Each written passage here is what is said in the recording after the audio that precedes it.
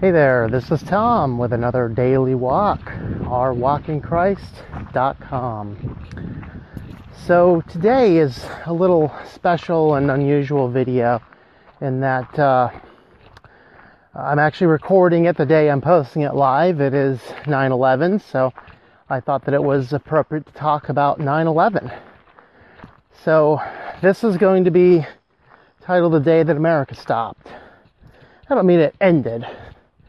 I just mean a whole lot of stuff slowed down. A whole lot of stuff stopped. A whole lot of people stopped to reflect. And it was said it's one of those great events. Kind of like, there was a space shuttle that blew up when I was in first grade, the Challenger. And the assassination of JFK is a major event. Bombing of Pearl Harbor was a major event.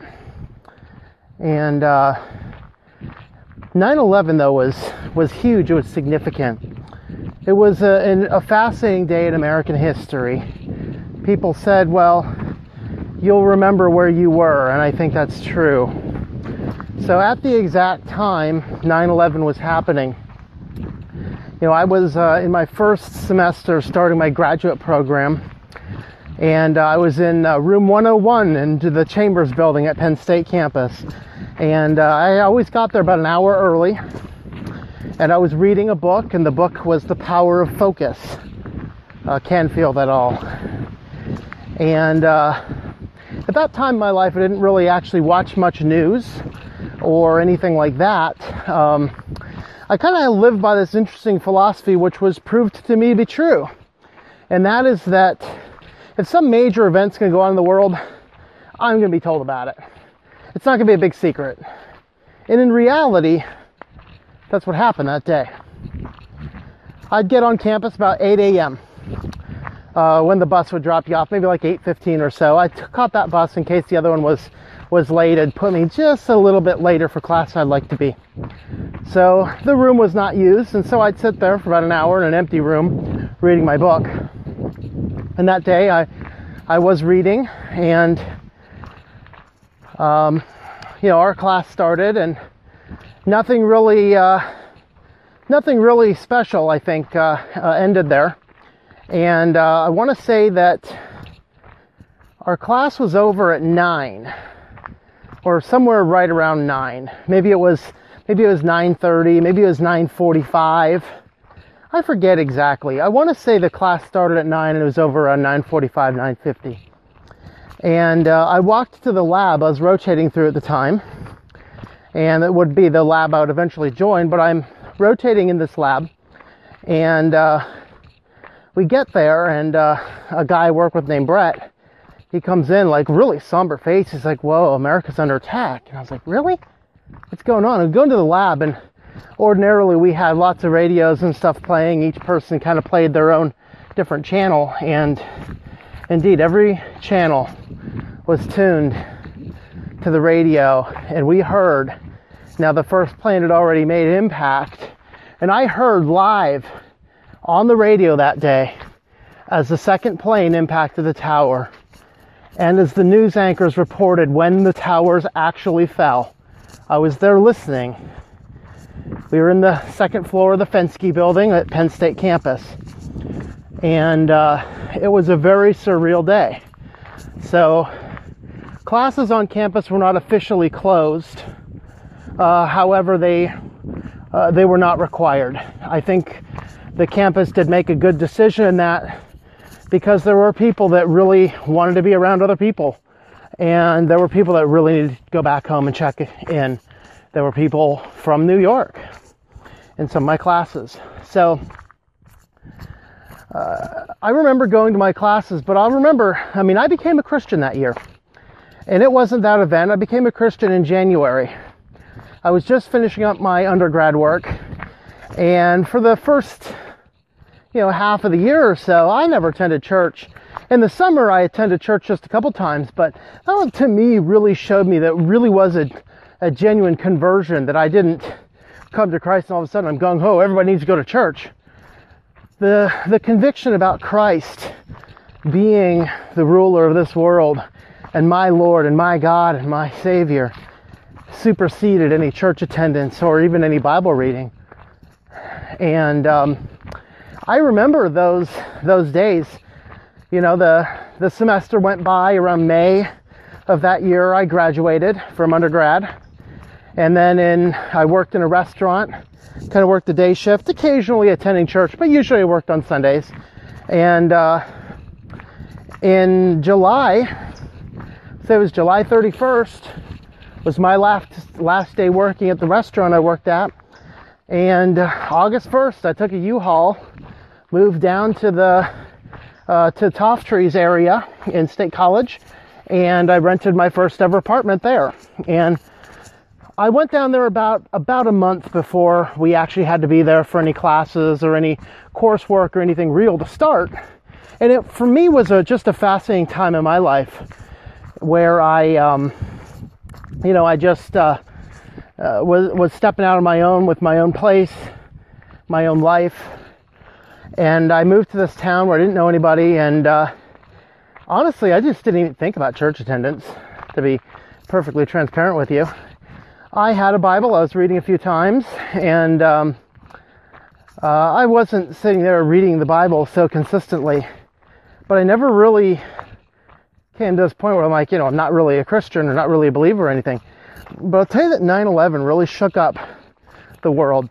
I came back home early because I didn't have to stay in the lab all day. I came back home early and I turned on the radio at my place, and I just listened some more, and I thought, man. And I don't know if it was just a coincidence or what it was, but the radio station that my receiver defaulted to happened to be a local Christian station. And I listened to that local Christian station. It was fascinating. And I did go back for my evening. We had a seminar class. It was essentially like a free dinner. Of course, I'm not skipping that one. But we went back for our seminar class. And I distinctly remember, first time ever, I threw my Bible in my backpack. And I went back to campus that day and had that Bible with me. And, I made it a point the following day on September 12th of picking up each of the major newspapers. So I had a local newspaper, a New York Times, and a USA Today. Still have it to this day with all of the 9/11 stuff going on. I just think that those are very significant papers in the history of our life, and I still have them. I still know where they are, and they're fascinating to look at. But I remember the other things that happened that day. There was a problem with what bank account I had, so I go down to a bank. Of course, all their computer systems were offline.